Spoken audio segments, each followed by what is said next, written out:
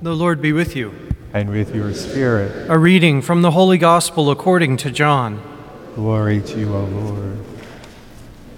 Jesus said to his disciples, "When the Advocate comes, whom I will send you from the Father, the Spirit of truth that proceeds from the Father, he will testify to me. And you also testify, because you have been with me from the beginning. I have much more to tell you, but you cannot bear it now. But when he comes, the Spirit of truth, he will guide you to all truth.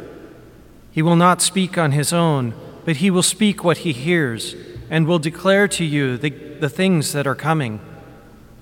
He will glorify me, because he will take from me what is mine and declare it to you.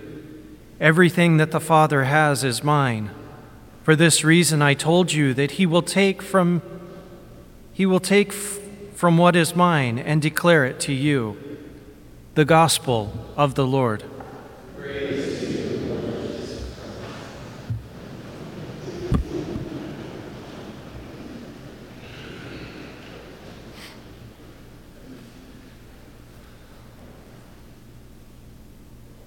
We had a few tongue twisters today during the readings. The list of Medes and Elamites and those from Pamphylia and Phrygia. If were looking at those words, you can get a little tongue-tied on those like I did at the last part of the reading today. Everything that the Father has is mine. For this reason I told you that he will take from what is mine and declare it to you.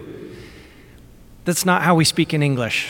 So, anyway, I digress. The reason that we're here, though, is the Holy Spirit. It's a high celebration today. Happy birthday to the church, by the way.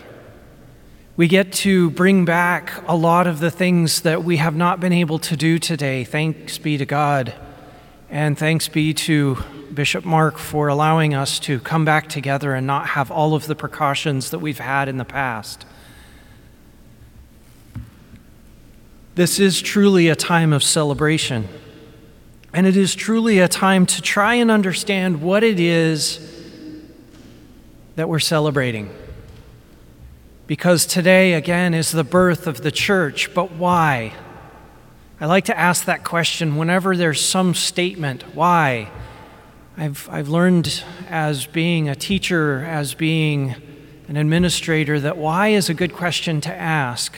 Because it takes you into a deeper reality, it takes you into a deeper truth that you may not discover otherwise. And so I'd like to begin with actually the Alleluia verse of all things today. "Come, Holy Spirit, and kindle in us the fire of your love. Send forth your Spirit, and we shall be created, and you shall renew the face of the earth." What is the Holy Spirit? And how does it accomplish all of these things? I was listening earlier today to Bishop Barron's podcast on the readings. I like to start there because I think he has a very clear way of articulating particular truths that we may not necessarily think about.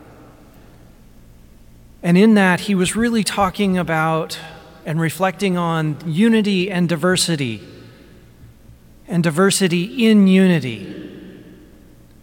I think oftentimes, and he was reflecting on this, very often in today's modern world, we try to say which is better, unity or diversity. And we separate ourselves into those two camps, both politically and I guess psychologically and philosophically, educationally, a lot of different ways that we try to approach one way or another. But in the church, there's often this saying of both and rather than either or.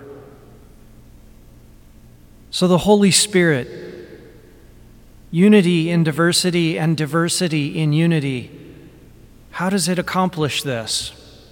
I think the most fundamental thing that we need to come back to is, what is the Holy Spirit at its most basic level? Thomas Aquinas said that the Holy Spirit is the bond of love between Father and Son. The Father creates the Son gives everything back to the Father, and in that exchange of persons becomes another person, which is complete love between the Father and the Son. And because that is so pure and so potent, it becomes the third person of the Trinity. Their love becomes active.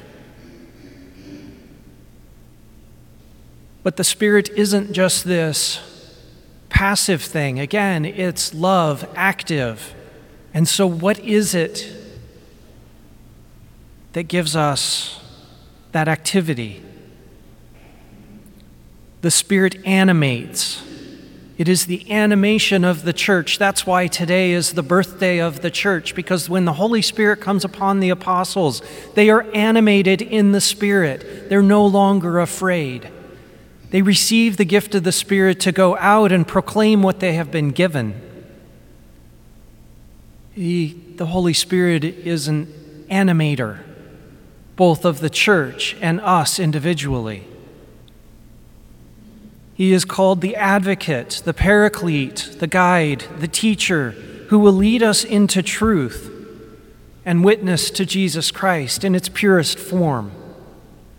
That witness is what we are commissioned as church to do.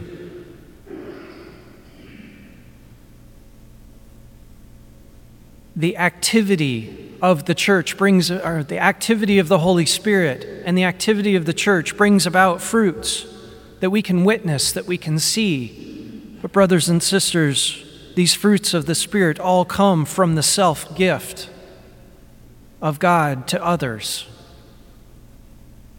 It's that self-gift that we are to emulate, and which also produces these gifts of love, of joy, peace, patience, kindness, generosity, faithfulness, gentleness, and self-control.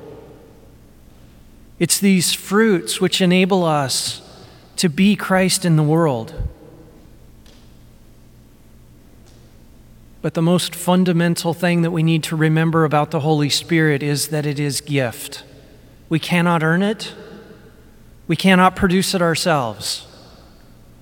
It is the pure gift of love from God the Father and God the Son, which is given to us, to animate the church,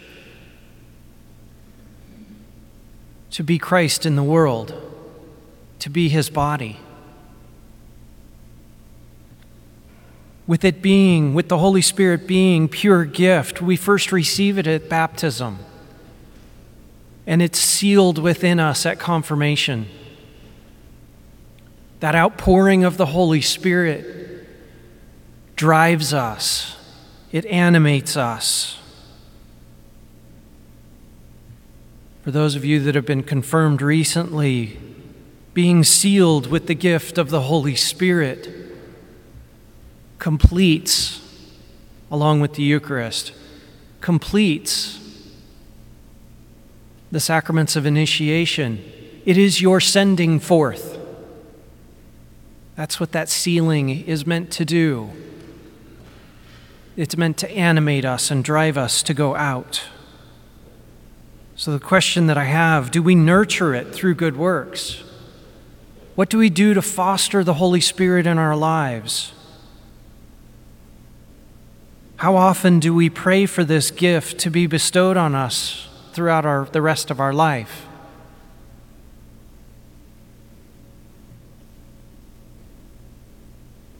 I think those are important questions to ask as we continue through life, because the divine economy is such that we only receive that which we give away. We hear that repeatedly throughout ordinary time. All of the gifts that we've been given, we're meant to give away. Love others as I have loved you. It's these blessings that we're meant to be giving away. But it doesn't mean that we all receive the same blessing in the same way. I think this is what Bishop Barron was really trying to get to the heart of, is we are blessed by the Holy Spirit as individual and unique persons. And it's in that blessing of the individual uniqueness that you each bring that we each bring to this life, and which the Holy Spirit gives us these gifts that develop and build on what you've been given as an individual. It's that blessing that we're called to give away. It's our uniqueness that we're called to give away. But in that uniqueness, we're brought together by a single focus, by a single goal, by a single call of faith to be in union with God the Father and the Son in the Holy Spirit. We're all called to that gift of holiness, but we all take a different path, and we're all given different means in order to get there.